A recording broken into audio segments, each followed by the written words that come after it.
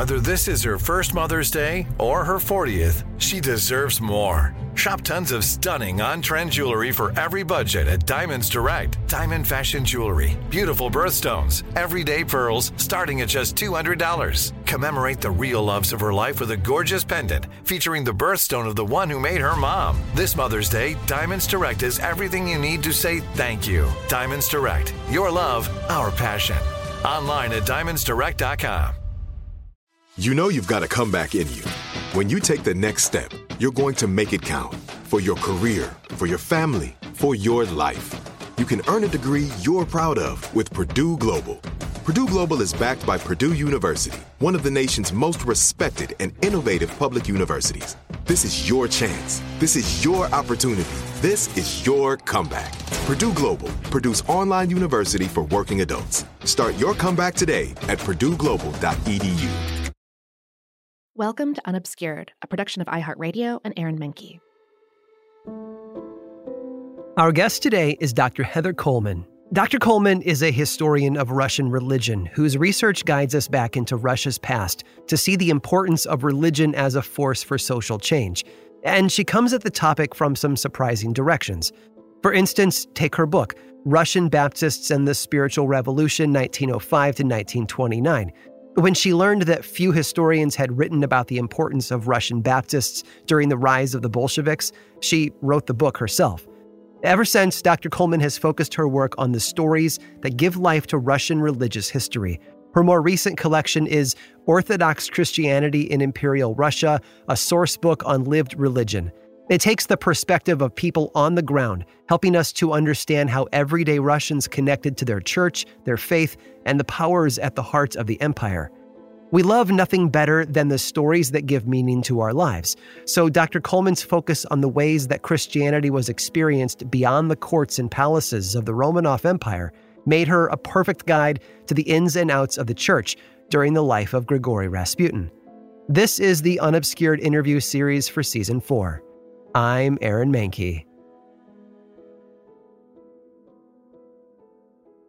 For Unobscured Podcast, I'm Carl Nellis, and today I'm talking with Dr. Heather Coleman, professor of history at the University of Alberta. Dr. Coleman is a historian of Russia. She has written extensively on religion and modernization in Russia and across the Russian Empire in the 19th and 20th centuries. For 10 years, Dr. Coleman served as editor of the Canadian Slavonic papers, and she directs the program on religion and culture at the Canadian Institute of Ukrainian Studies. It's a privilege to be talking with Dr. Coleman today. So, Heather, welcome to Unobscured Podcast. Thank you for having me. I'm very excited to talk to you. Well, we're so glad to have you with us. Let's just start a little bit more about your work. In your words, you focused your scholarly work on religion in Russia. What originally brought you to this study? Well, I actually didn't think much about religion when I first started my graduate work. To be honest, in the 1980s, when I was an undergraduate, religion was not just treated as though it didn't matter in modern Russian history. It was quite simply not treated. It was just not really covered. And so I didn't really develop questions about it.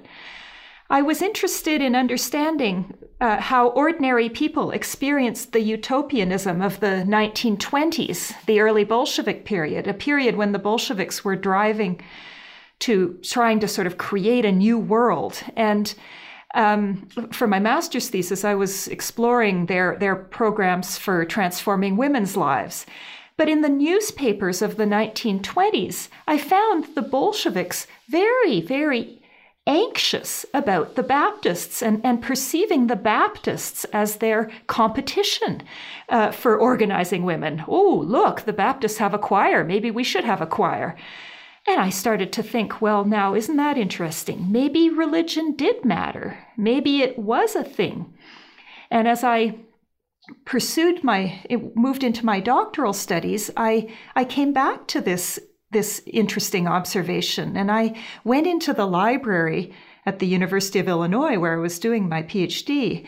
And by miracle, they had a full run of a 1920s Baptist Ukrainian magazine. And I opened it up, and there was lively public life, an organization that was experiencing a religious revival in the midst of early socialism, and I was fascinated.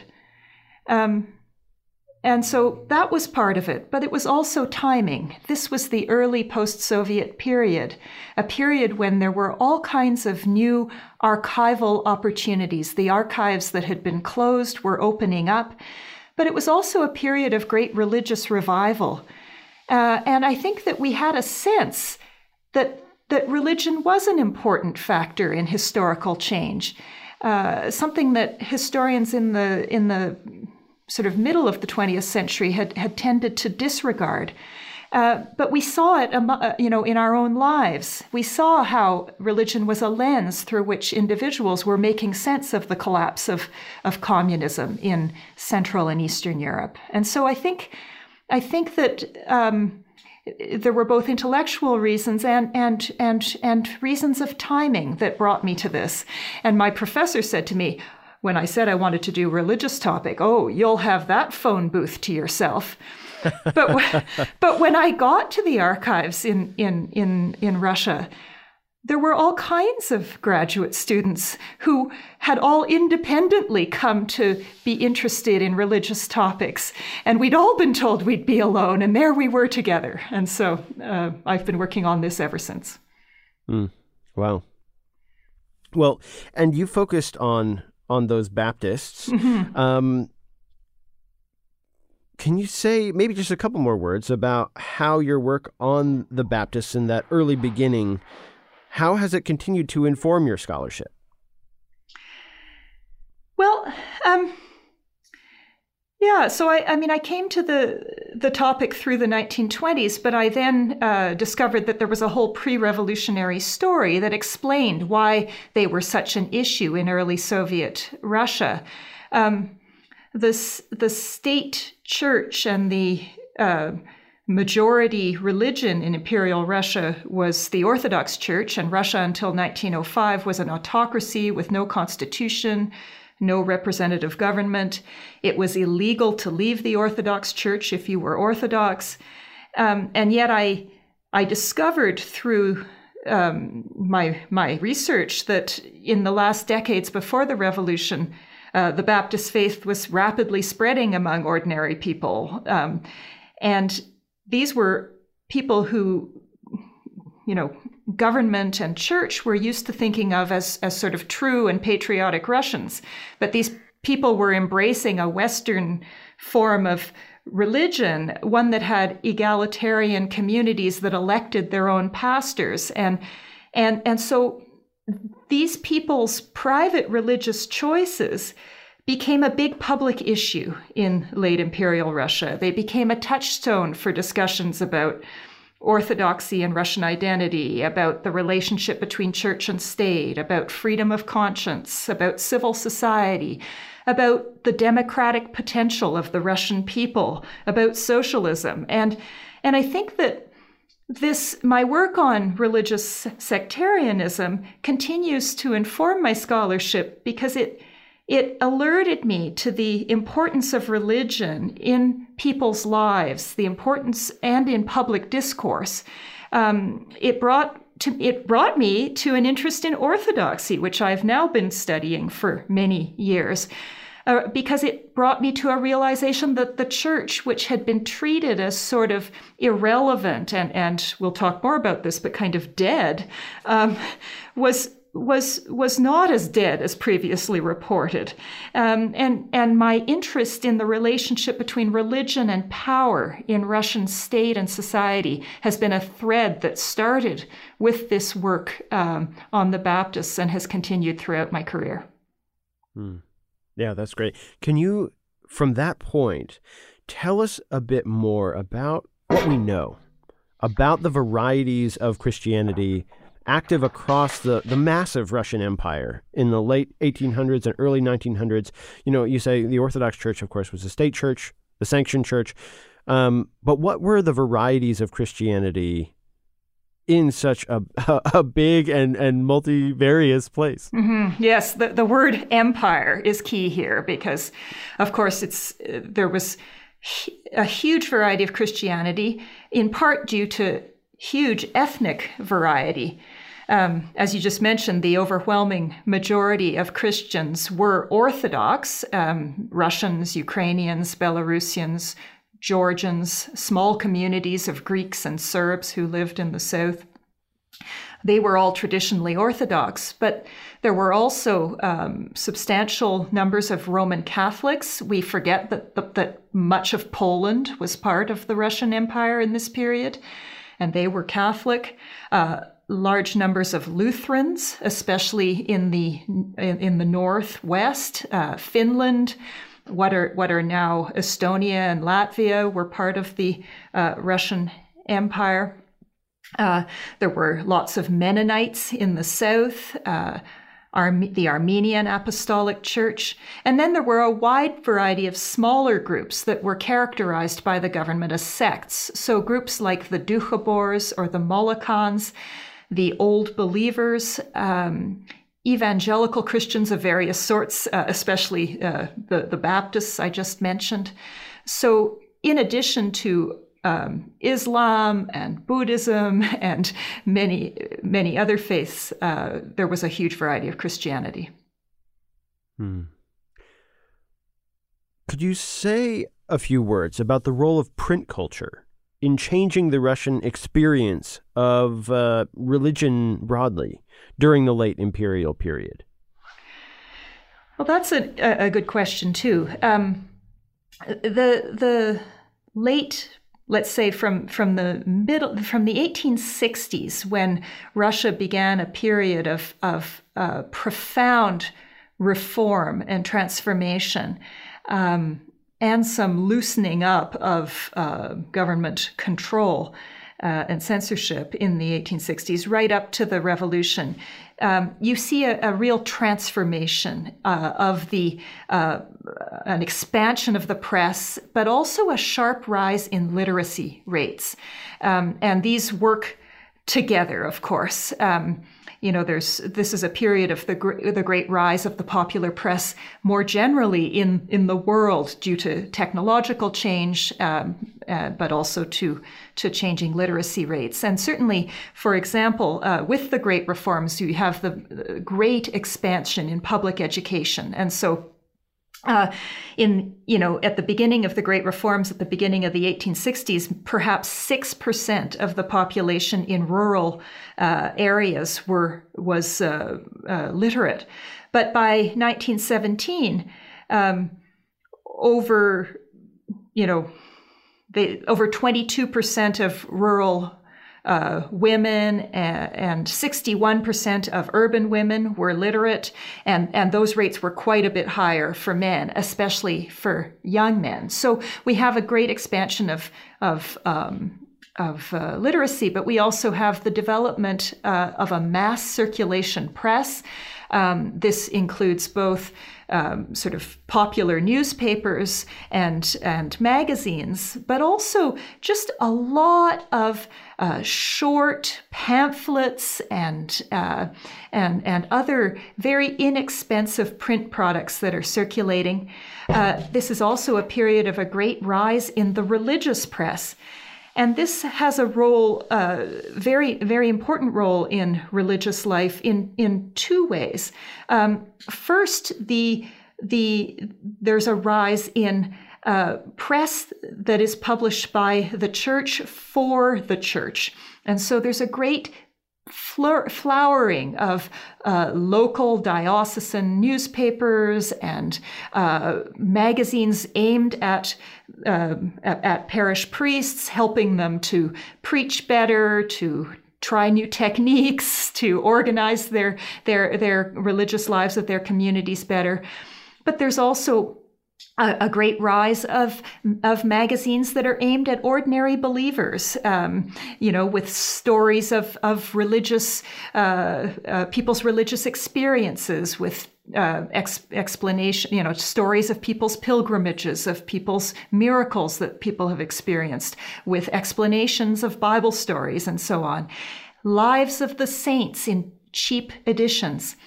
Also, in 1862, the first Russian translations of the gospel into ordinary spoken Russian in cheap editions became available. And these were widely distributed through the church networks beginning in the 60s and right through until the Revolution. And the Orthodox Church emphasized putting the Bible in people's hands. And so there's a great distribution of the Bible. And what's important about this is that even though literacy rates remained low compared to many of Russia's European competitors, they're still pretty good among young people and increasingly good among young people. And that meant that people who couldn't read still had access to this print culture because people who could read to their elders, read to their grandparents, read to their families. And so this print culture allows the diffusion of common ideas and stories. It makes people more aware of places they might go on pilgrimage and better familiar with the Bible and with the stories of the saints and so on. Thinking about that expanse of the Russian Empire, are there distinct regional differences in Russian religion, say, east and west of the Urals? Yes, so the Urals are the traditional dividing line between European and Asian Russia. I think the answer is yes. We still actually have a lot of work to do precisely on this topic of the varieties of orthodoxy. But I certainly can say a few words. Now, regional variety was actually, of course, normal. It's really all across Europe in the 19th century. Modernization leads to churches to seek a kind of a uniformity, and modern communications help to promote uniformity. But religion all across Europe remained very much regional and even local in its variations. So local areas will have preferred saints. They will have hymns that they love. They'll have local traditions. Certainly, I would say that Russian religion was different east of the Urals. In Siberia, you have much more old belief, much more religious sectarianism, because the area east of the Urals was a place where religious dissenters fled in the early modern period to get away from the power of the state before state communications became better. You have, of course, Islam, which Christianity encounters east of the Urals and south of the Urals. You have indigenous religion in its great variety east of the Urals. There's a kind of a frontier atmosphere. The official church infrastructure was much less developed. We shouldn't exaggerate this. In Western Siberia, we have ancient dioceses in Tobolsk, Irkutsk, and so on, or not even Irkutsk, Tobolsk. But there's very little by way of seminary education and so on. So certainly there is much more. The church has much more trouble regulating religious practice just because of distances and variety east of the Urals. In the introduction to Orthodox Christianity in Imperial Russia, that really helpful source book that you edited and that you wrote the introduction for, you make a few comments about the idea of dual faith, which is that Russian peasant Christianity was a kind of thin veneer over fundamentally pagan beliefs that the peasants somehow had. And while you note that this was a convenient simplification for Soviet writers. Could you say a few words on the distinctions between the religion practiced by church authorities and popular religion as it was practiced by people? Maybe it's not a thin veneer over fundamentally pagan beliefs, and maybe that's the wrong way to simplify it. But if we're talking about maybe Siberian Christianity versus what's going on in St. Petersburg, how do we see differences between the religion of the church authorities and popular religion? Yeah, this is something that, my generation of scholars has been really trying to think in new ways about. This notion of dual faith is somewhat problematic, but we can also, of course, say that religion is certainly going to be different in different social classes and different ethnic groups and different regions. And I think that what my generation has perhaps, as exemplified in that Orthodox Christianity in Imperial Russia book, has sort of combated is a view that just because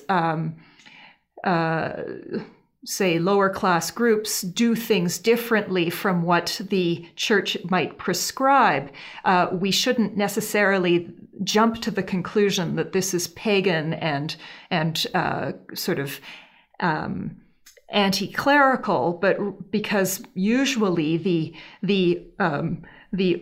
people who are doing these things believe what they are doing to be truly Christian and are not doing this in any sense of opposition.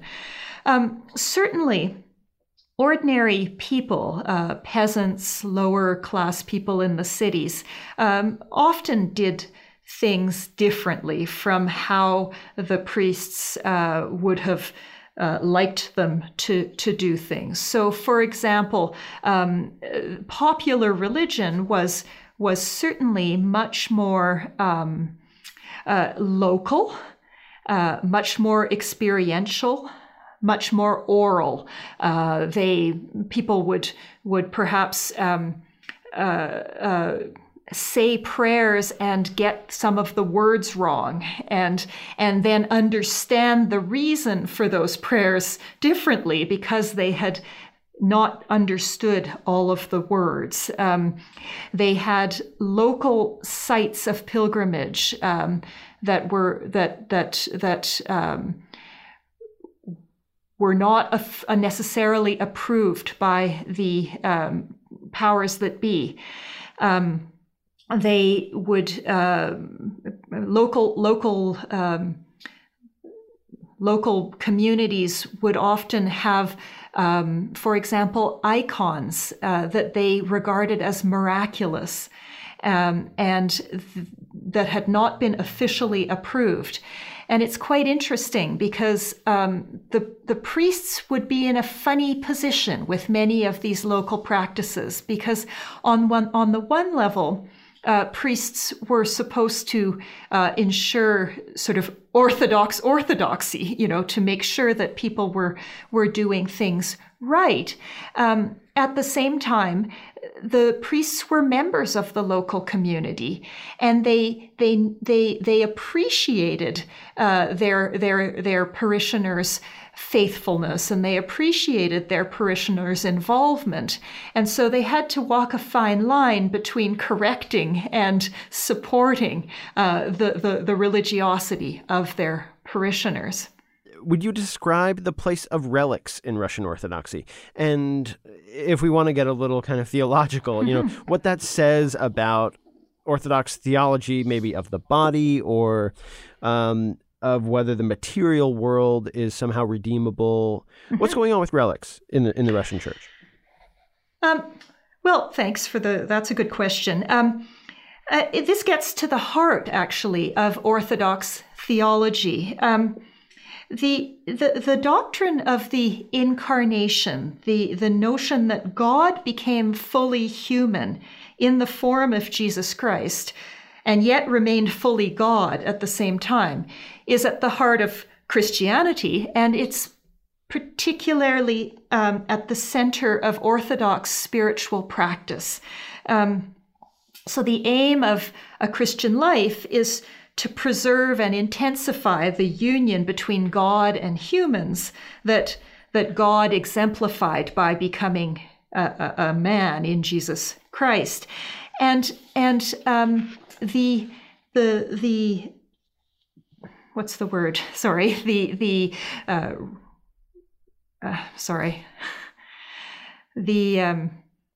it's not worshiping. Sorry, I'm having a blank here. I'll try this again. The relics of the saints play an important role in this sort of incarnational theology and this incarnational spirituality.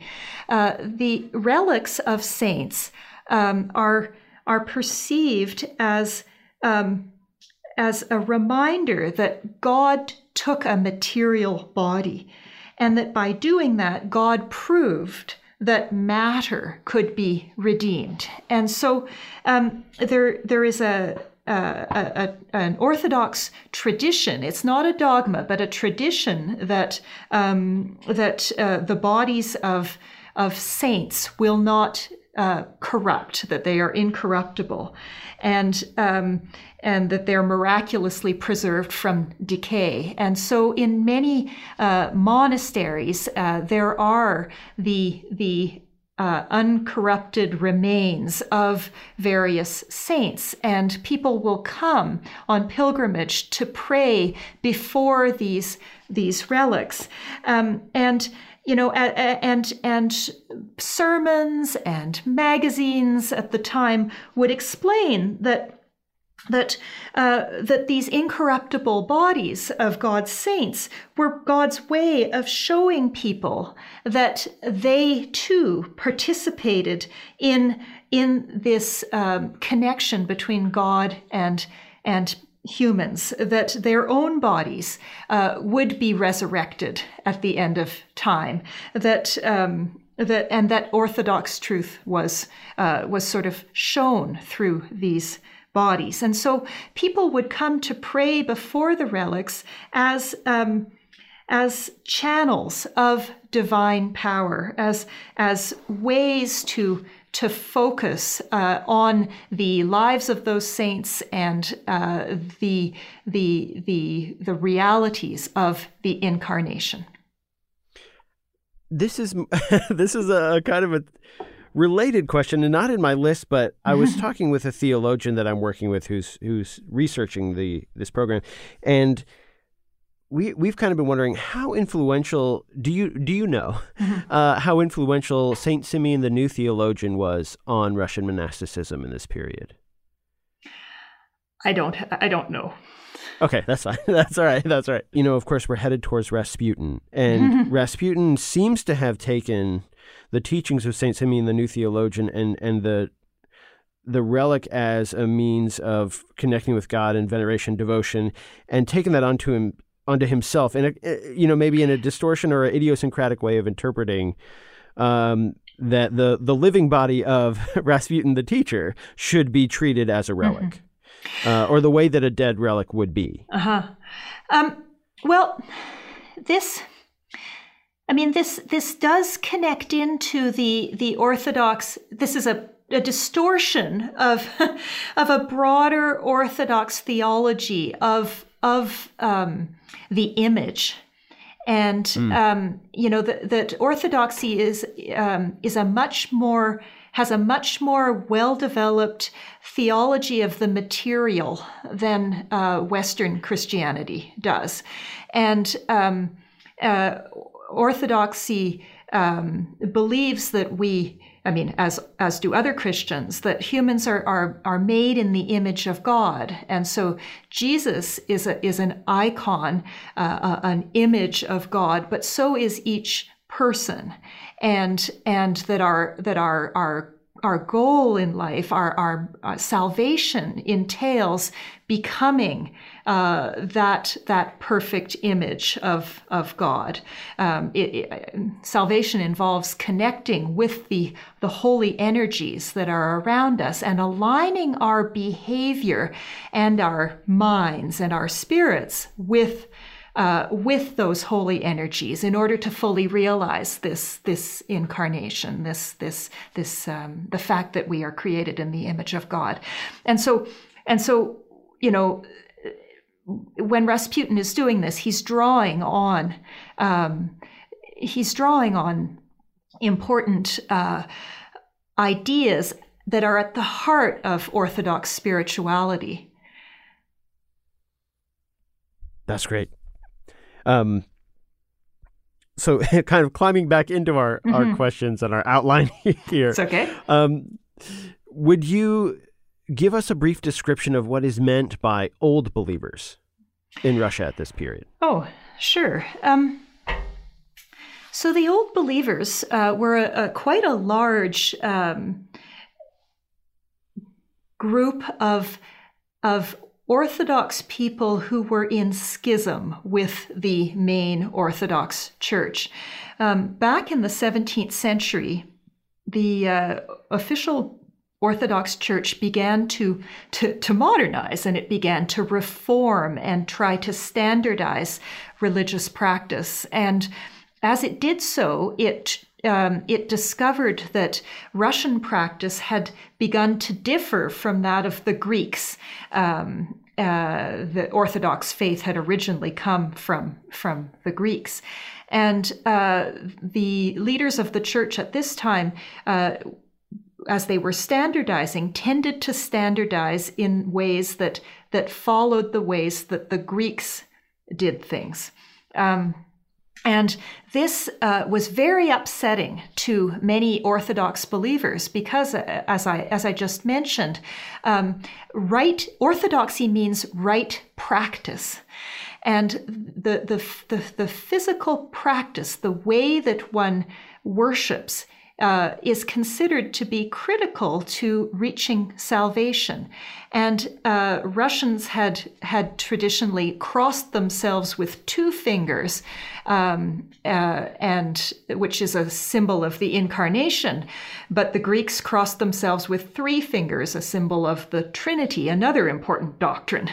And when the church began to correct the ways in which believers worshipped, there was a whole element who, for example, resisted crossing themselves with 3 fingers because they really believed that if they practiced wrong, that their salvation was in jeopardy. There were many issues connected to the emergence of the old believers, but at the center of it was this dispute about religious authority and about correct practice. And so in the late 17th century, you have large numbers of people who left the church and became dubbed as the old believers. And the old believers continued there are still old believers today, but it was illegal to be an old believer, and so many of them fled to Siberia and to the farther reaches of the empire. And they became gradually more and more tolerated in the 19th and early 20th century, but the Orthodox Church consistently wanted to bring them back into the fold, and so they were considered a problem from the perspective of the official Orthodox Church. Mm.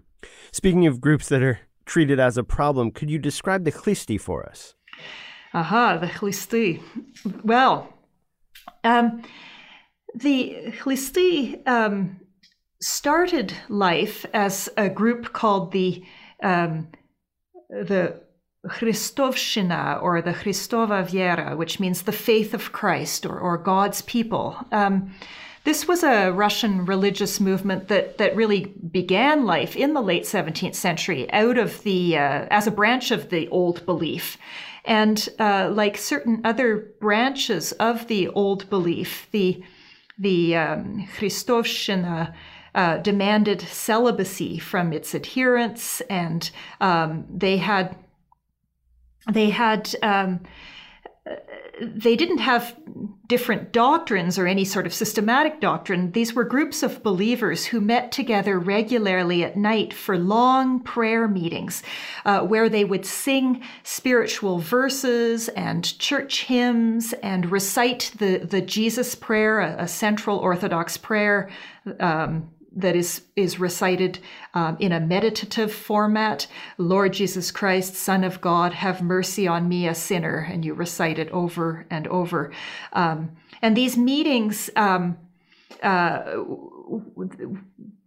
goal was to have the Holy Spirit descend on certain of the members, these leaders who were known as Christs or as mothers of God, and then they would dance and they would prophesy.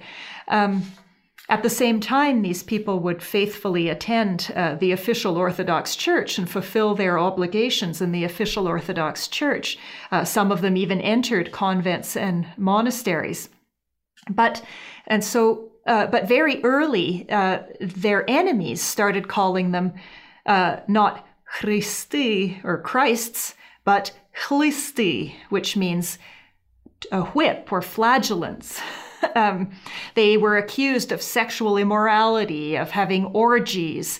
The American historian Eugene Clay has shown that there is in fact no evidence of this, and that already in the early 18th century, the term chlisti really doesn't have any meaning. It's applied to a whole range of unrelated, sort of charismatic religious movements.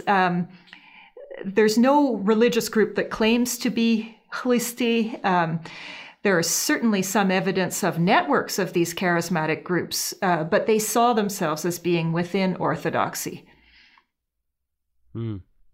Would you say a bit about why Baptist faith in Russia was considered German or foreign? Yeah, well, that's a good question. Not so surprising about the foreign bit, but certainly about the German bit, because those who know the history of the Baptist faith know that it's an English phenomenon originally, but the Baptist faith spread into the German lands in the early 19th century, and through sort of pietist networks and so on, and then by the 1840s and 50s, it spread into the Russian Empire through the many German colonies of people living within the Russian Empire. So there were German communities spread throughout Poland, which was adjacent to the German lands. There were German-speaking communities all across the south of the empire, what is now Ukraine, who had been invited to come and develop agricultural communities and so on in the empire. And there's, of course, German speakers in the Baltic provinces. And so the Baptist faith came through those German networks into the Russian Empire and developed first among ethnic Germans in the cities and in the countryside. And then local Russians and Ukrainians who were in contact with these Germans sometimes became attracted to the sort of revivalist hymn singing meetings and started joining them, and the Baptist faith began to spread among Russians and Ukrainians in the empire. But it was considered to be sort of a foreign thing because to be Russian was to be Orthodox. Could you say a little bit more about that? How did the Orthodox Church relate not just to the Baptists, but also to the Old Believers and these other devotional movements, charismatic movements? Mm-hmm.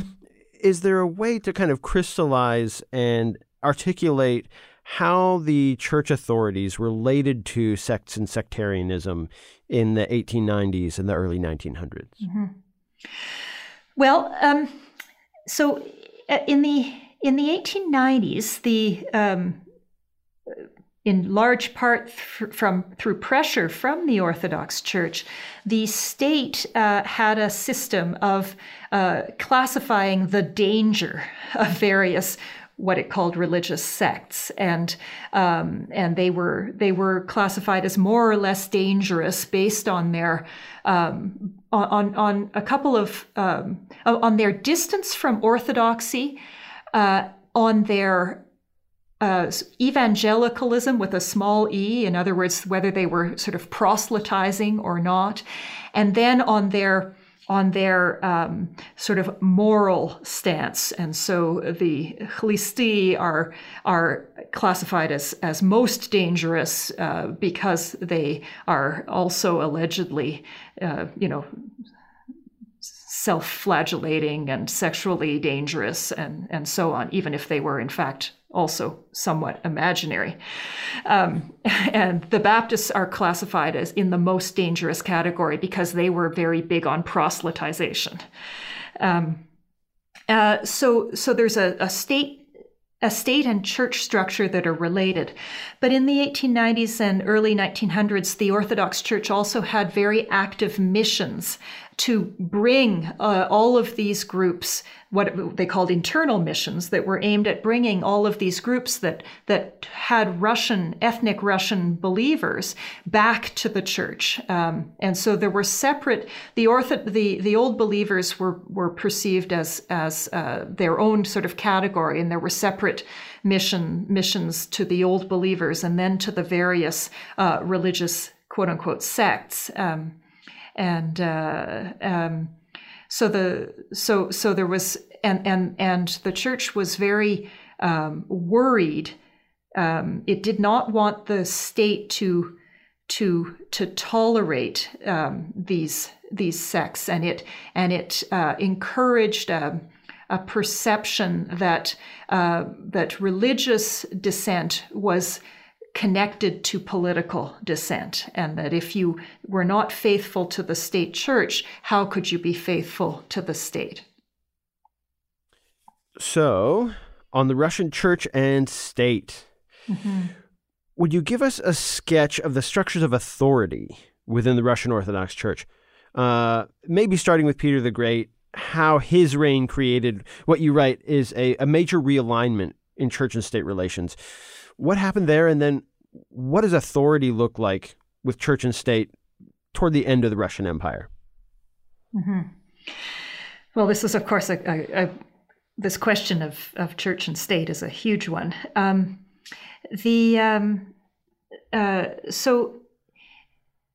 Sorry.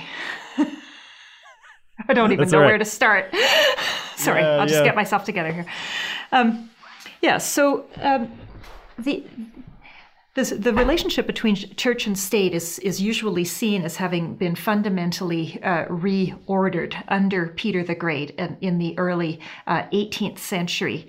In the 17th century, the Russian Orthodox Church was what is known as an autocephalous or self-governing independent Orthodox Church, and it had, as autocephalous churches do, a patriarch, the top person in the church was called the patriarch, and there was already a lot of tension between church and state in the 17th century, precisely over the Old Believer reforms, the reforms that led to the development of the Old Believer schism, when the church, the state stepped in and sort of legislated on the schism and said that the church was right, but that the patriarch who had instituted them needed to go.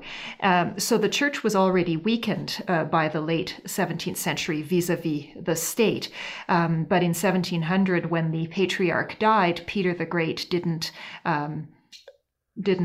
organize the appointment of a new patriarch and just left the office empty. And then in 1721, he introduced a new body to formally abolish the patriarchate, and he replaced it with a council of bishops known as the Holy Synod.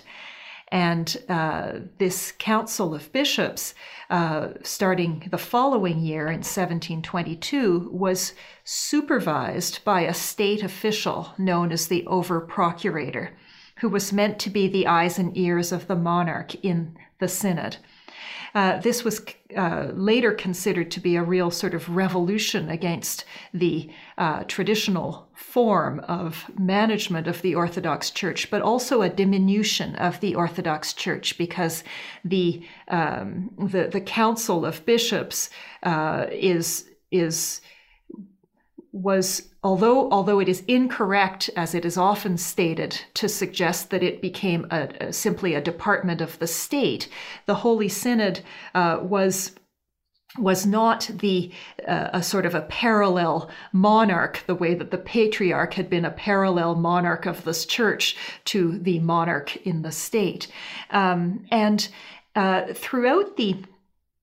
Throughout the 18th century, the over-procurator had relatively little power, but in the 19th century, we have a series of over-procurators, of these general directors of the synod, who become interested in religion and who interfere and who frustrate the bishops by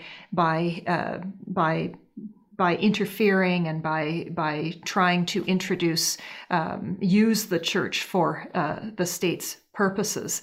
And so there was considerable tension in that system. Yes, I guess the only other thing I would say about structures of authority within the Orthodox Church is that I should have mentioned at the beginning, is that the bishops, the hierarchy of the church, are all monastics. They're all monks, and they preside over.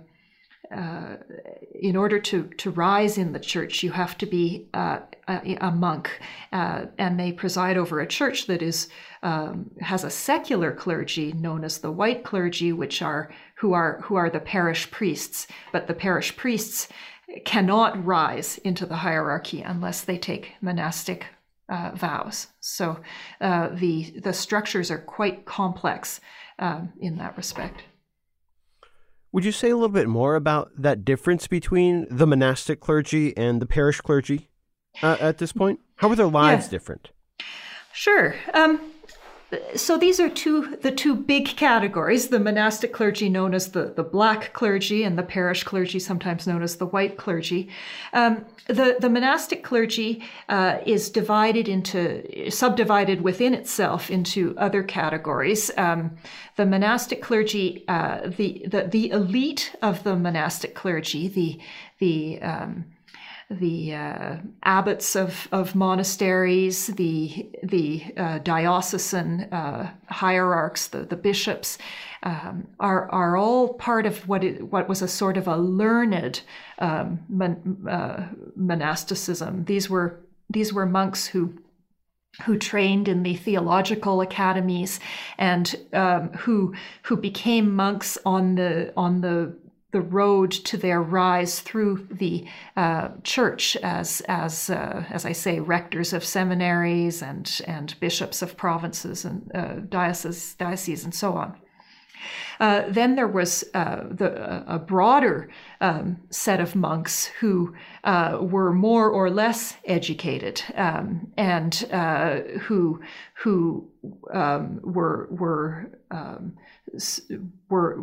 lived a much more reclusive monastic life. And then there were also female monastics as well, nuns. On the white clergy or parish clergy side, we have a very different story, a very interesting situation. The parish clergy were a largely almost a caste. They were a married clergy, so they like Anglican or Lutheran pastors. They had families. But the children of parish priests became themselves parish priests. They were educated within the church had a separate system of education for clergy children, and clergy daughters tended to marry clergymen's sons, and they would become priests and priests' wives, just like their parents had been before them. The parish clergy were increasingly well educated. In the 18th century, you have a bunch of reforming bishops who are instituting seminary education throughout the empire, and by the 1830s or 40s, that's become pretty much a universal seminary education. So the parish clergy were quite well educated, and they live very isolated lives in the village, where they are often the only educated people, and so their families were very they were at once connected to the village. They're part of village life, and they're separate because the children go off to these boarding schools in the provincial capitals to be educated, and they come back to the village with an urban culture that is not shared with the villagers. So they're kind of monkeys in the middle. The bishops usually had come from clerical families, so they know that culture, but they lived very different lives from the parish priests who had to be supported by their local communities, and thus had a sometimes tricky relationship with their local communities.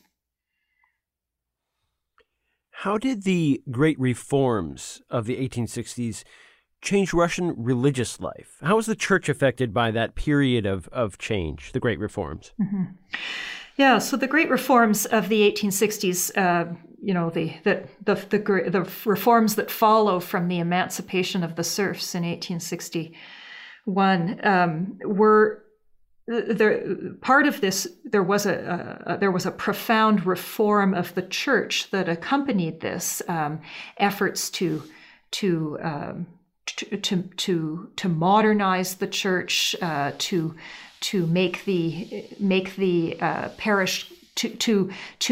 the parish clergy more vocational and less inherited as a profession, to free up the children of parish clergy to leave the clerical estate and work in other areas of society, and so on. So on one level, we have this sort of shake-up in the organization and of the church, and efforts to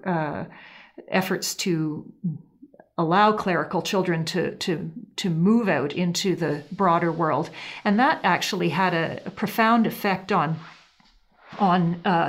education in the Russian Empire, which was booming in this period, because many of those clergy sons and daughters go into the education field and bring with them the values of their priest kids. They bring those values of their families into the Russian broader Russian society.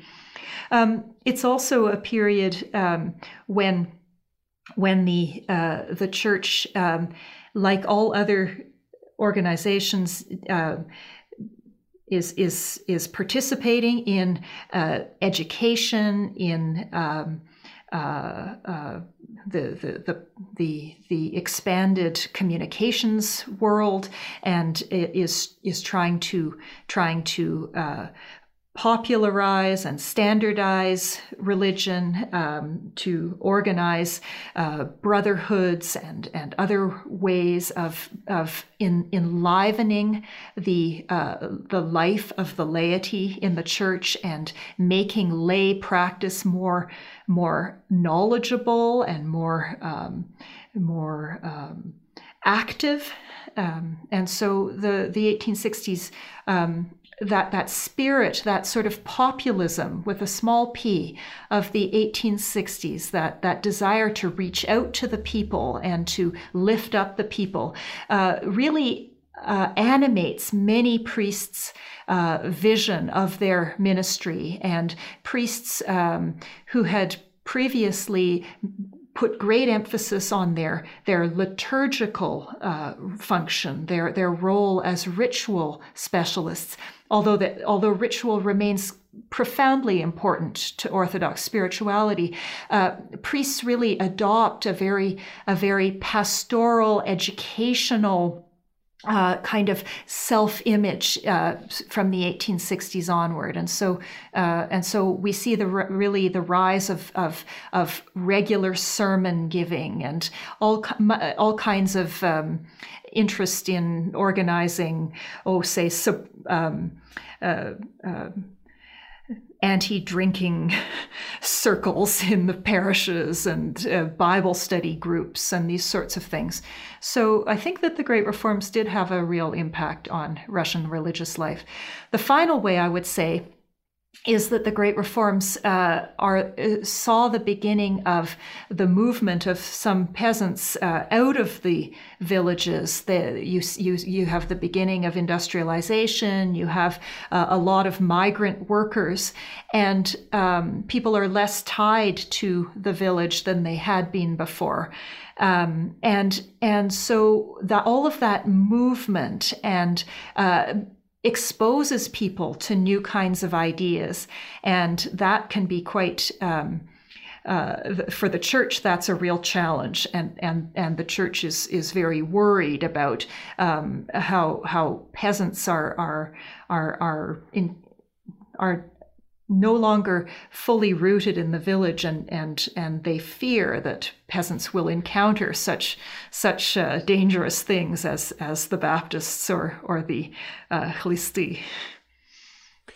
You've also written that the 1800s is a time when the percentage of people in monasteries shifts toward women. Mm-hmm. What was driving that change? Why were more women going into the monasteries during the 1800s?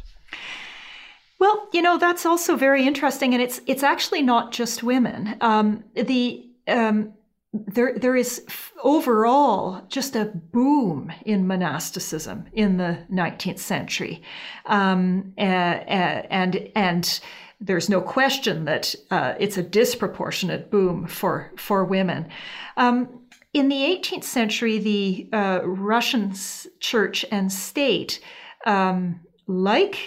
like other in Catholic Europe as well, was quite anti-monastic, and there was a real push to close down most monasteries by the late 18th century, and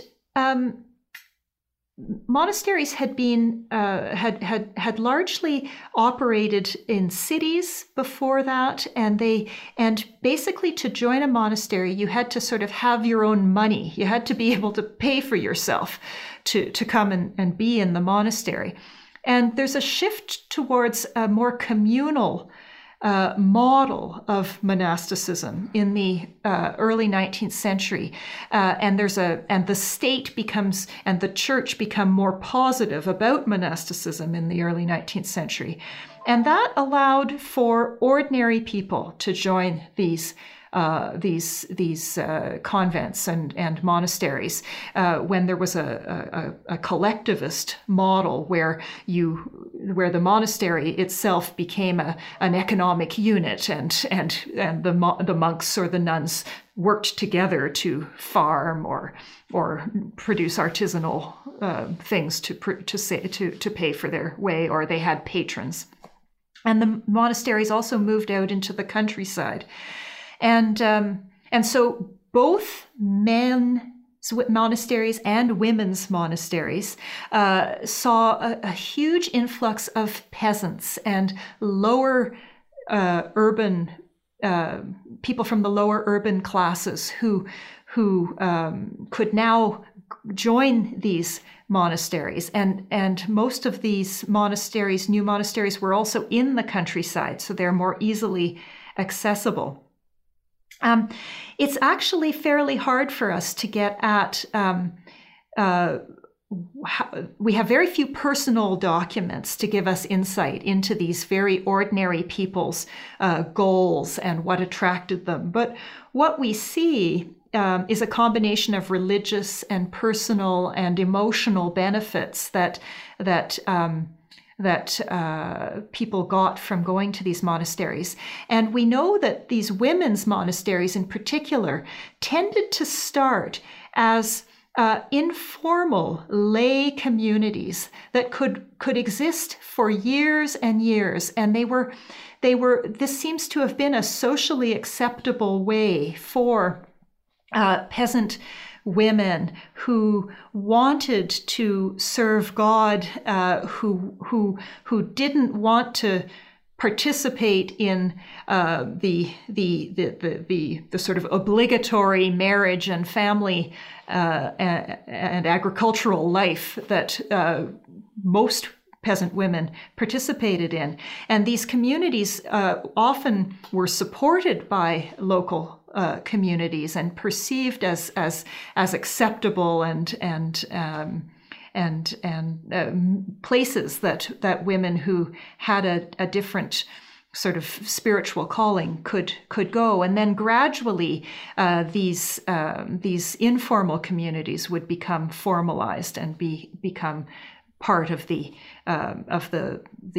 monastic system of the church. So it's hard for us to say, but we can certainly say for sure that by the time of the Revolution, there were far more women monastics than men. You write that in popular moods, there were both affection and contempt for Russian Orthodox ministers. Would you just say a little bit more about that? Sure.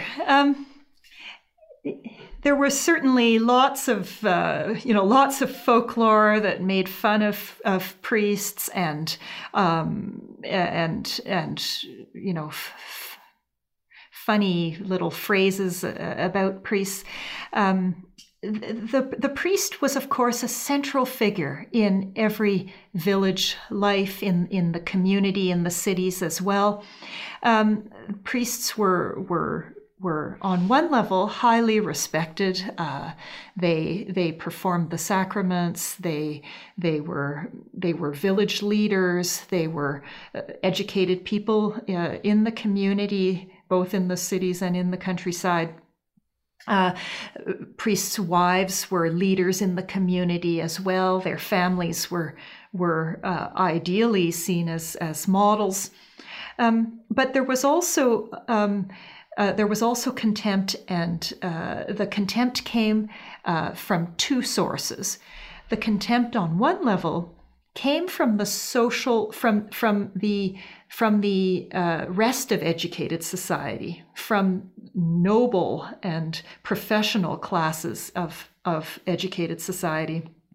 And this came from the fact that the clergy was such a sort of self-contained, almost caste-like social group, who were educated in the seminaries, who married one another's children. They were perceived by the sort of secular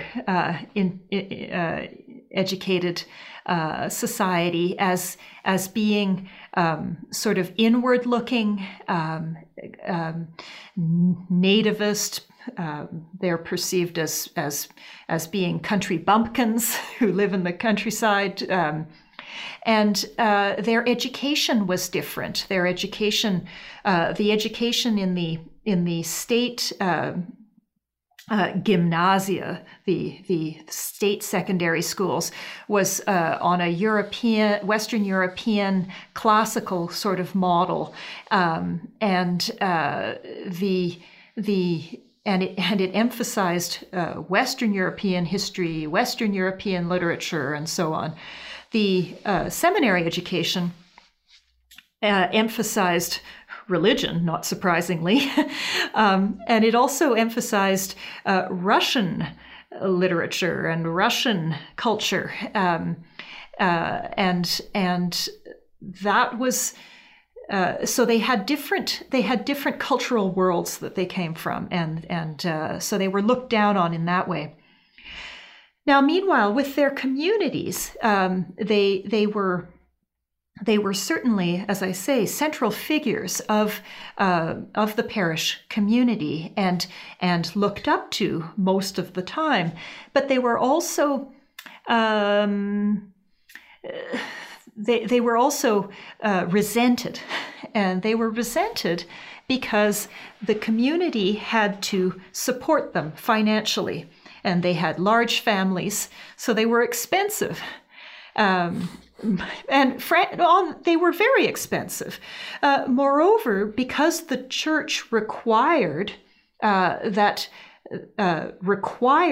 they educate their sons at these church-run institutions, there were prep schools from about the age of about 9 or so until about 15, and then you went to the seminary, and the seminary was from about age 15 to 22.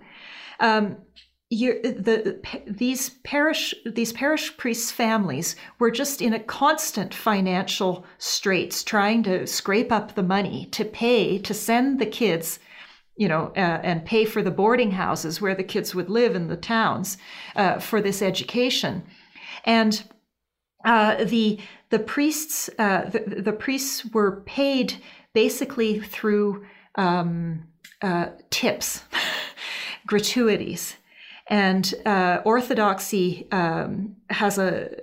involves a lot of different rituals that people will have performed both in their homes and at the church. So for baptisms and marriages and funerals, a tip would be expected, but also the priest would visit to bless your home after Christmas in January and so on, and tips would be expected. And this, of course, created a very awkward situation. and then the parishes also needed to supply homes for their priests and land that the priest could work, but then the parishioners would also be expected to help farm that land, and of course that took time from the parishioners' own farming, and so there was a lot of tension about frankly, paying the clergy. And then finally, there was tension because, as I mentioned, parishioners generally wanted religious services, and they wanted their priests in the community, but they didn't like when the priests corrected them. And they didn't necessarily like it if the priest didn't perform the ritual the way they wanted it performed. And so sometimes there could be tension about that as well. So let's head toward the Romanov court and religion in Russian high society. Would you describe the role of the Tsar in the Russian church? Were there differences in how this role was perceived among the elite by the Tsar himself versus how the Tsar would have been perceived popularly as a religious figure? Mm-hmm. So there was a lot of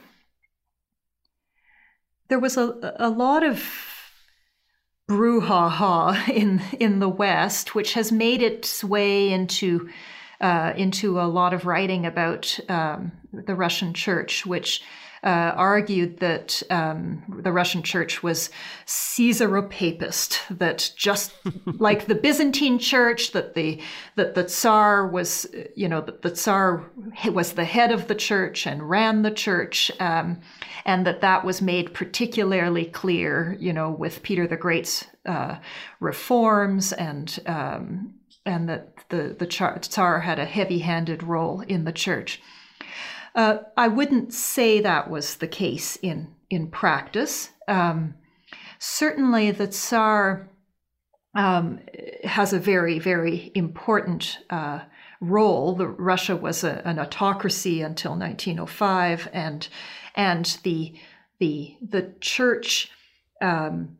The Church certainly preaches that the Tsar the Tsar is anointed by the Church to legislate in a moral fashion and to lead the people as an orthodox leader who is advised and by the Church, and they also, the Church also tries to assert its authority in society by reminding the Tsar of his responsibility to the Church that anoints him, to his responsibility to God and to God's Church. The Tsar, in my own research, I can see, certainly the Tsar, read over annual reports from the diocese and would put comments in the margin, and those comments would be followed up on,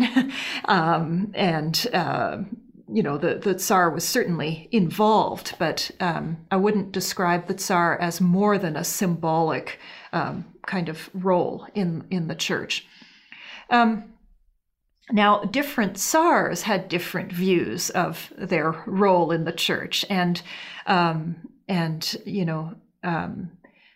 Nicholas II, the last Tsar of the empire, was a very, very devout person, and he took very seriously this sense that he was anointed by God and that he had a divine responsibility. And he also had a very, he idealized the Russian people, and he believed that the people believed that about him, and that he had a responsibility, a religious responsibility to the people.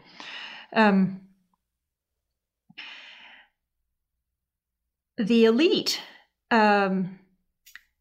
was divided, I would say. The elite, there were many members of I would say that overall the Russian nobility were faithful Orthodox people. That orthodoxy was an important part of Russian elite life. Now there were certainly elements that were less enthusiastic about the Church. The Church was not integrated into elite life the way, for example, the Anglican Church was in Britain, because at the Anglican Church, or even before the Revolution, the French Church, elite families' younger sons might go into the Church, whereas in Russia, the elite's younger sons did not go into the Church. The Church hierarchy came out of were sons of parish priests, basically. And so we don't have that same kind of affinity or connection to the Church, and I've already mentioned this sort of disdain for the Church culturally, and the snobbishness educationally, and so on. In terms of the populace, that's another very complex question.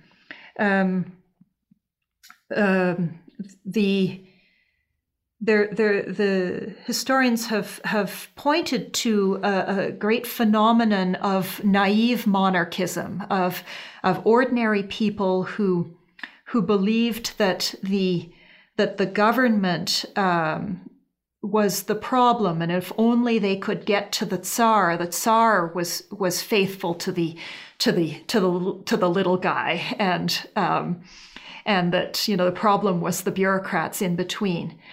And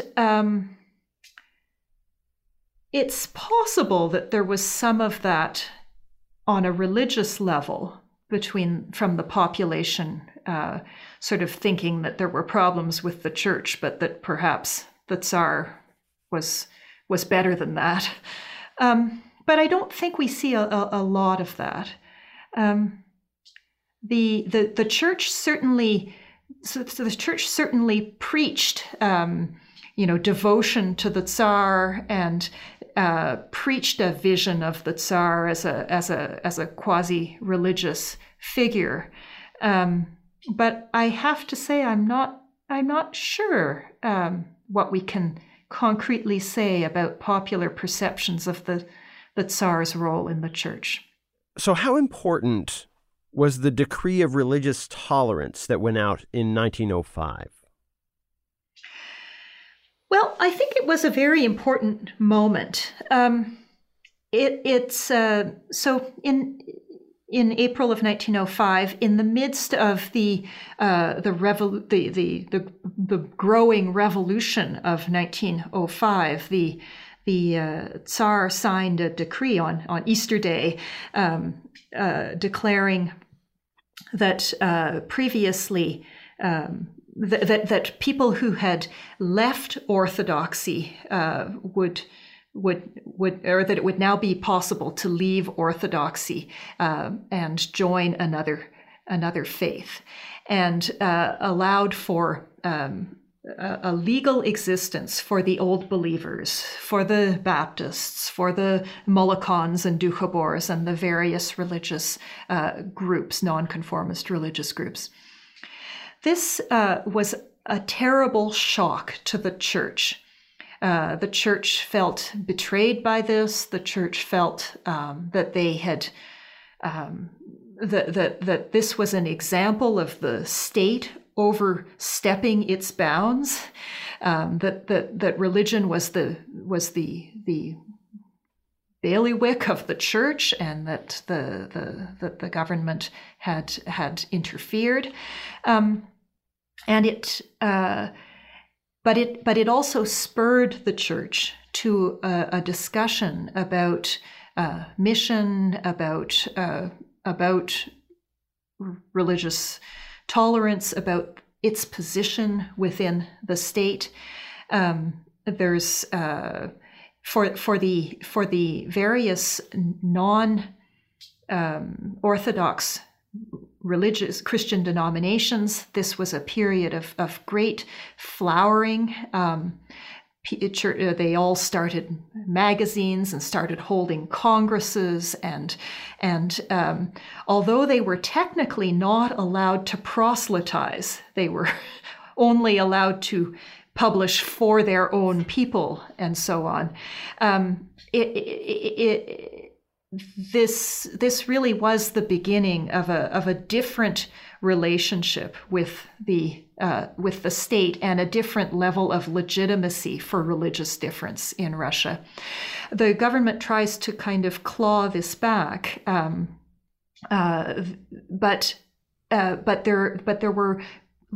there were long debates in the Duma, the parliament that emerged in the semi-constitutional order after 1905, that debated how to continue to implement and manage religious tolerance. And so I think it was very important because it opened up this huge and ongoing public conversation about the relationship between the church and the state, and the church and the individual conscience.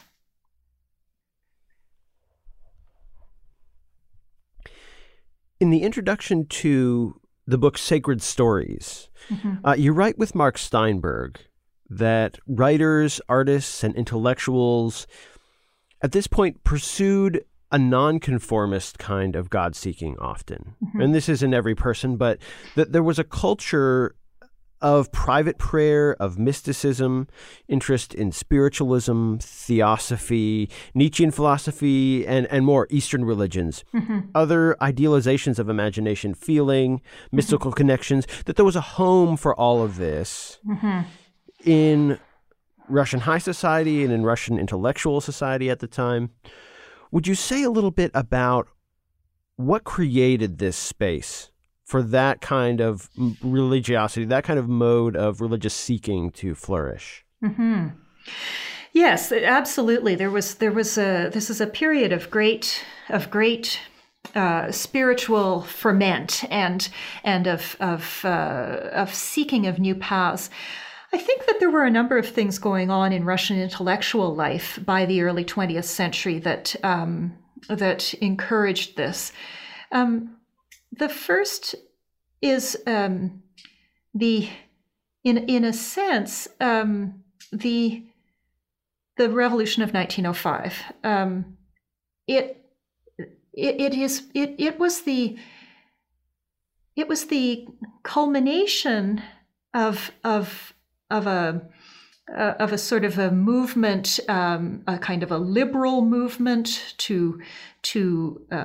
for constitutionalism, for transformation of the state, and then there's a period of disillusionment with the people and disillusionment with the results of that revolution of 1905, and many intellectuals who had been Marxists or liberals begin to, but especially Marxists, begin to turn away from materialism, and they are drawn to idealism. They're drawn to religion. They are frustrated with the political world, and they look for other forms of meaning and identity and so on. As the political situation becomes less and less free after 1906, 1907. So partly it's that. Partly it's connected to broader changes in Russian and frankly pan-European intellectual culture of the late 19th and early 20th century. The turn from realism in which had been the dominant sort of artistic philosophy in literature and in art in the second half of the 19th century, and a turn towards symbolism, this sort of modernist rejection of realism, and so that also encouraged this interest in mysticism, spiritualism, and so on. And I think also it's this sense of separateness from the Russian Orthodox Church that was experienced among a certain element of Russian educated society. In that they were specifically looking to live outside or beyond the Russian Church. Mm-hmm. Yeah, and you know that I think that there's a turn away from, there's a turn towards spiritual.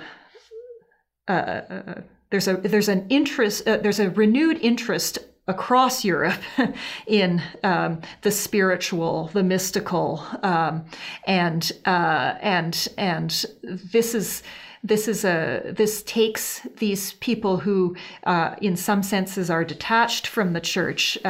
This provides them with an avenue for exploring this kind of these spiritual desires and concerns. Mm. Mm.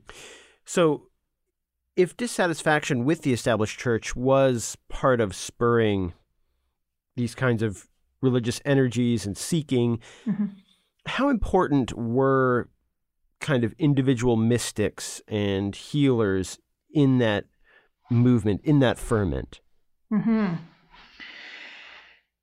Well, I think that there was huge variety here, and when we talk about popular urban religious ferment, it's different in different classes, social classes. There is also religious ferment at the among the sort of working classes as well, and certainly there were individuals who around whom various movements gathered. Some of these were in the church. So you have, for example, Father John of Kronstadt, who was truly the Billy Graham of late Imperial Russia. He was a priest who had a church outside of Petersburg in Kronstadt, where he emphasized a kind of a charismatic, participatory form of orthodoxy. It had quite a sort of mystical side. People would travel to his parish. They would write to him. People would carry posters and cards about him. He was a huge religious figure, and he was within the church. But then he had groups of followers who sort of went beyond and sort of idealized him and turned him into a sort of a mystical figure that they admire in and of himself. But you also have, as you say, certainly various individuals who gather groups of people around them, both among the lower classes and the upper classes. I would say that it was not unusual, but that most of this religious revival, both among educated and especially among uneducated people, was basically within was basically more inclined to be evangelical, with Baptist in some sort of way, or on the edges of orthodoxy. So a popular teacher who doesn't see himself as outside of orthodoxy, but who gathers a following, and the church is a little nervous about that person because he's not a formal priest or monk, but the people are not perceiving themselves as outside of the church. Yeah. And I would say, sorry, just to finish, another point is that, like all other churches, the Orthodox Church had trouble keeping up with the growth of working class suburbs in cities. And so sometimes, there's a lack of availability of a church right there in the neighborhood. And so people make their own fun, Well, then, I'll just say, today we think of Rasputin, Gregory Rasputin, as a kind of singular figure who stands out from history for all the legends that we know about him. But did he have peers in Russian life, in Russian religious life maybe, that made him legible to those around him, where they would kind of know, oh, this is the kind of person that is? Well, I would say yes and no. I think Rasputin fits into two familiar categories, sort of. The first is the religious traveler, the strannik, the religious wanderer. There was a great tradition in Russian life of welcoming pilgrims, welcoming holy people who traveled to shrines, who traveled from village to village, living on donations and trying to. These were people who were religious searchers, who were trying to become the person that God had made them to be. And so there was great respect for that sort of religious traveler. A sort of maybe there's three. Another category that sometimes overlapped with the religious traveler was the holy fool.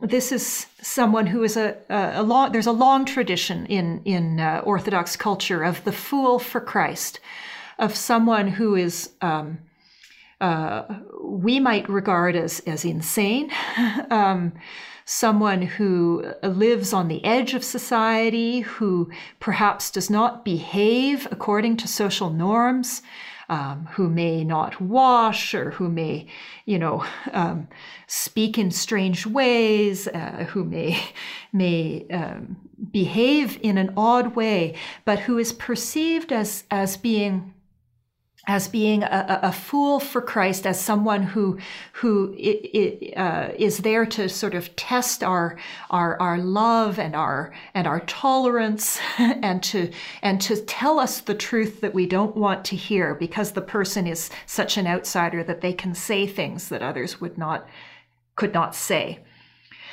So I think that those are components that might make Rasputin legible.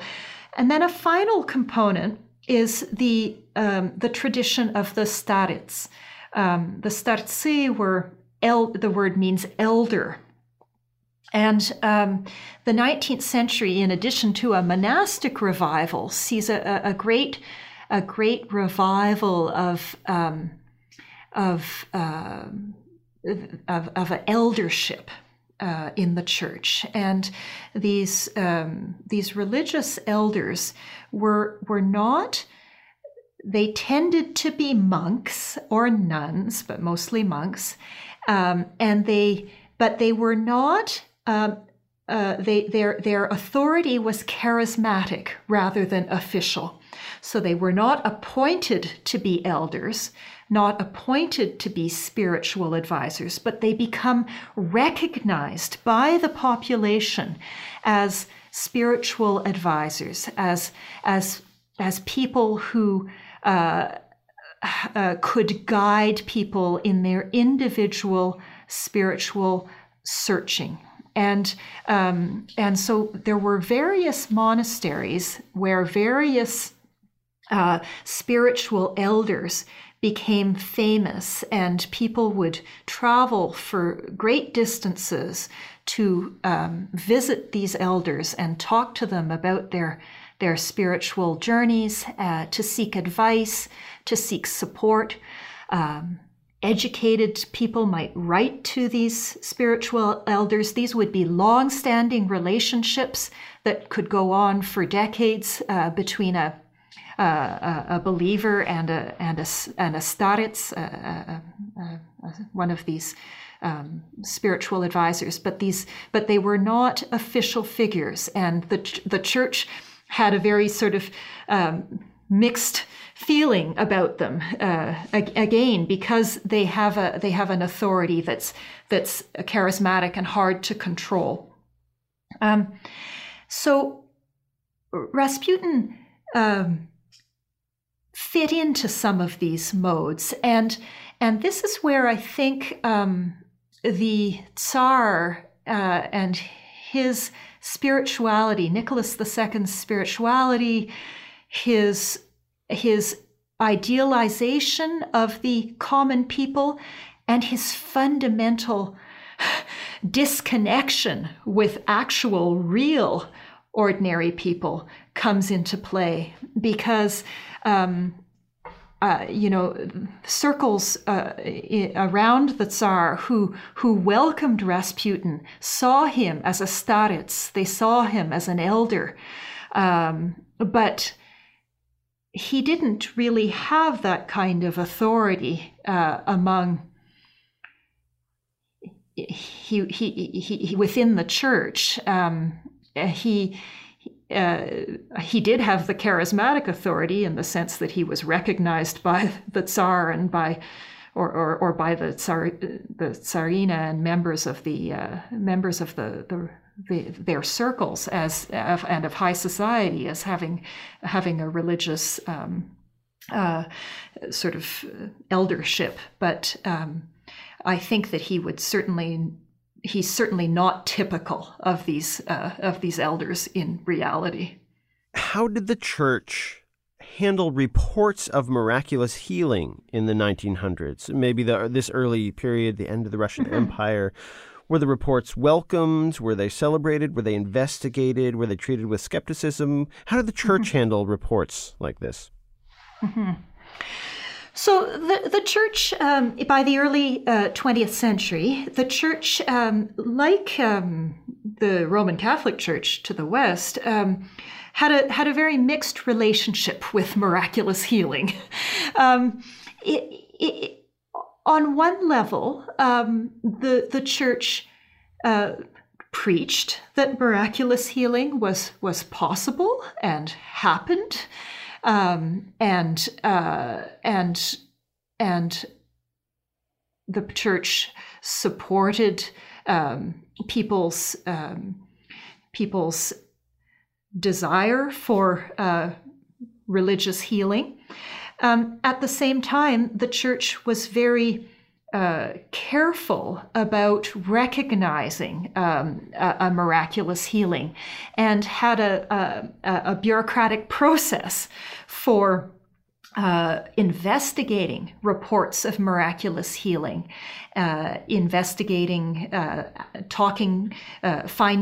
going to somebody's home community and finding out about their previous illness, and interviewing the person who claimed a miraculous healing, interviewing witnesses.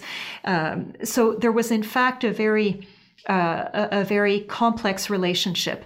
Now, the church had a number of popular magazines that were aimed at ordinary people, and there would be fairly extensive reports about these approved miraculous healings in these magazines. So the church, as I say, was not against them, but the church was very careful about them and had a complex bureaucratic process. And this meant that this could be quite frustrating for an individual who felt that she or he had a miraculous healing, and then found that the church authorities were skeptical about it.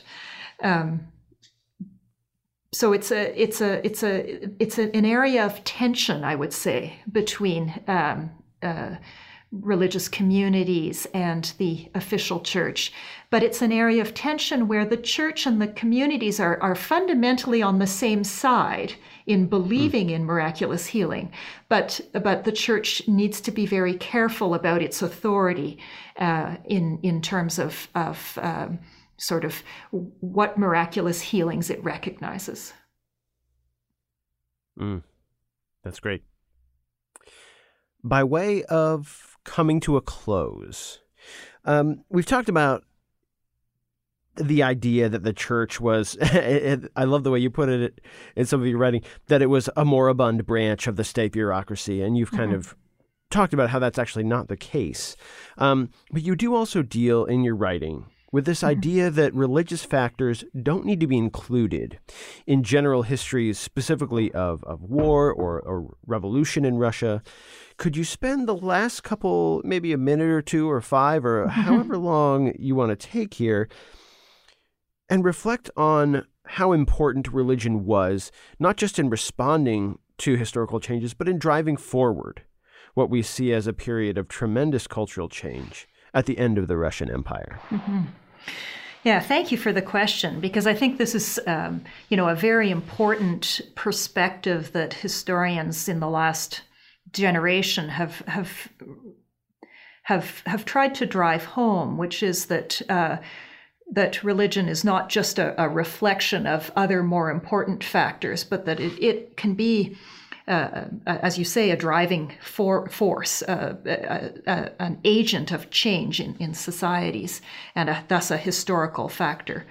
And I think that I think that there's a couple of ways in which I really think that religion needs to be worked into standard narratives of late imperial and revolutionary Russia. The first is precisely this whole the way in which religion was fundamentally and debates about religious difference and religious choice was fundamentally tied into the broader discussions about the individual, about civil society, about the democracy and socialism in Russian society, late imperial Russian society. That religion is a place where people are trying out some of these ideas, or where others perceive people who don't necessarily perceive themselves as doing this, as trying out questions of new kinds of social organization, about whether Western ideas are suitable for ordinary Russian people, all kinds of ideas that are being worked out through people's individual religious choices. And the debate, religion is integral to the debates about what it means to be a Russian nationality, and what it means to be a good patriotic Russian, the Russian state and its character. So I think it's fundamental, actually, to the great debates of the late imperial period. But if we need proof that religion is quite simply a constitutive factor of change in the late imperial and revolutionary period, I think we can look no further than what happened with the collapse of the monarchy in February of 1917. The first point is to say that the church did not stand up for the Tsar.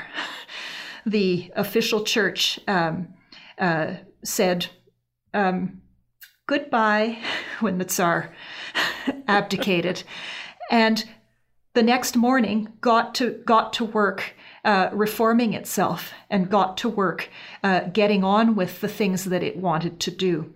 And the main thing that the church wanted to do was to call a great church council to rethink the relationship between the church and the state, and the relationships within the church between the bishops and the parish clergy and the laity, and to reorganize the church for the modern world. And so, almost immediately after the collapse of the empire, the church council was called, and it met in Moscow starting in August of 1917, and was going right through during the Revolution of October and into early 1918 during the revolutionary days. But for me, what's so important is to see that in the spring and summer of 1917, after the council had been called, all over the country, the local dioceses met to choose their representatives to the council. The bishops had initially thought of a council that would involve just bishops. The parish priests had pushed, and then the parish priests were included. The laity had pushed, and then the laity were included. And so this had been talked about for quite a few years before. But in the spring of 1917, local dioceses are choosing their representatives, and there is a great revolution that is going on in the church. And people are transforming the church from below into a democratic organization. There are dioceses that ejected their bishops and voted for bishops, which was not canonical, unheard of. But we can see how people are living out the implications of that democratic revolution of February 1917 in their church life. And that is, in fact, their first experience. They're not having elections yet, for the Constituent Assembly in the spring of 1917. People are living this out in their church communities first. And these are people of all social groups who are doing this, because the church incorporates all social groups. And so I really think that the way that the church is having its own revolution that is part of this broader revolution of 1917 is really a clear example, a clear evidence of how we cannot write the history of late imperial Russia or the Russian Revolution without considering the religious component. And that's just the Orthodox Church. All of these other groups are also similarly active and exploring in 1917 and putting themselves on the choice, the list of choices. Everybody is coming out in 1917 and offering their answer to how to save Russia, what Russia needs. And all of these religious groups are participating in that conversation. Beautiful. Well, Heather, thank you so much. That's all I have for us. Okay. Well, thank you for your great questions. That's it for this week's episode of Unobscured. Stick around after this short sponsor break for a preview of what's in store for next week.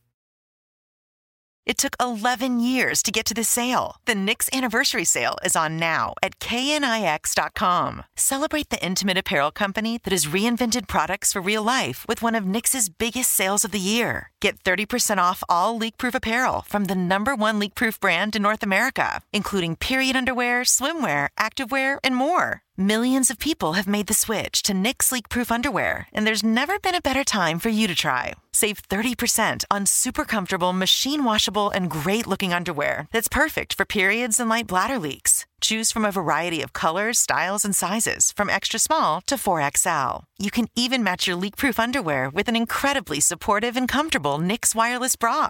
Don't miss this chance to stock up on your Knix favorites or try something new. It only happens once a year at Knix.com. That's knix.com for the Knix Anniversary Sale. Hurry, the sale ends on Monday, May 13th. Go to Knix.com. That's knix.com.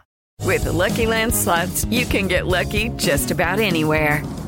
This is your captain speaking. We've got clear runway and the weather's fine, but we're just going to circle up here a while and get lucky. No, nothing like that. It's just these cash prizes add up quick. So I suggest you sit back, keep your tray table upright, and start getting lucky. Play for free at LuckyLandSlots.com. Are you feeling lucky? No purchase necessary. Void where prohibited by law. 18+ terms and conditions apply. See website for details.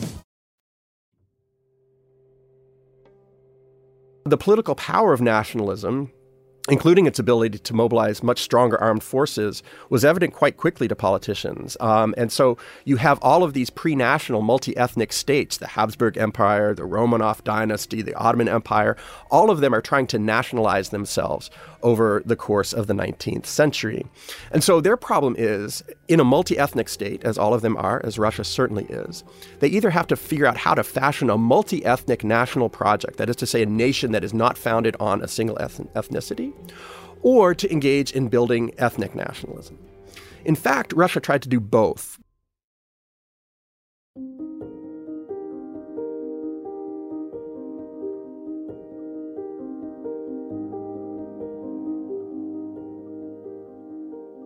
Unobscured was created by me, Aaron Mahnke, and produced by Matt Frederick, Alex Williams, and Josh Thane in partnership with iHeartRadio. with research by Sam Alberti, writing by Carl Nellis, and original music by Chad Lawson. Learn more about our contributing historians, source materials, and links to our other shows over at grimandmild.com/unobscured. And as always, thanks for listening.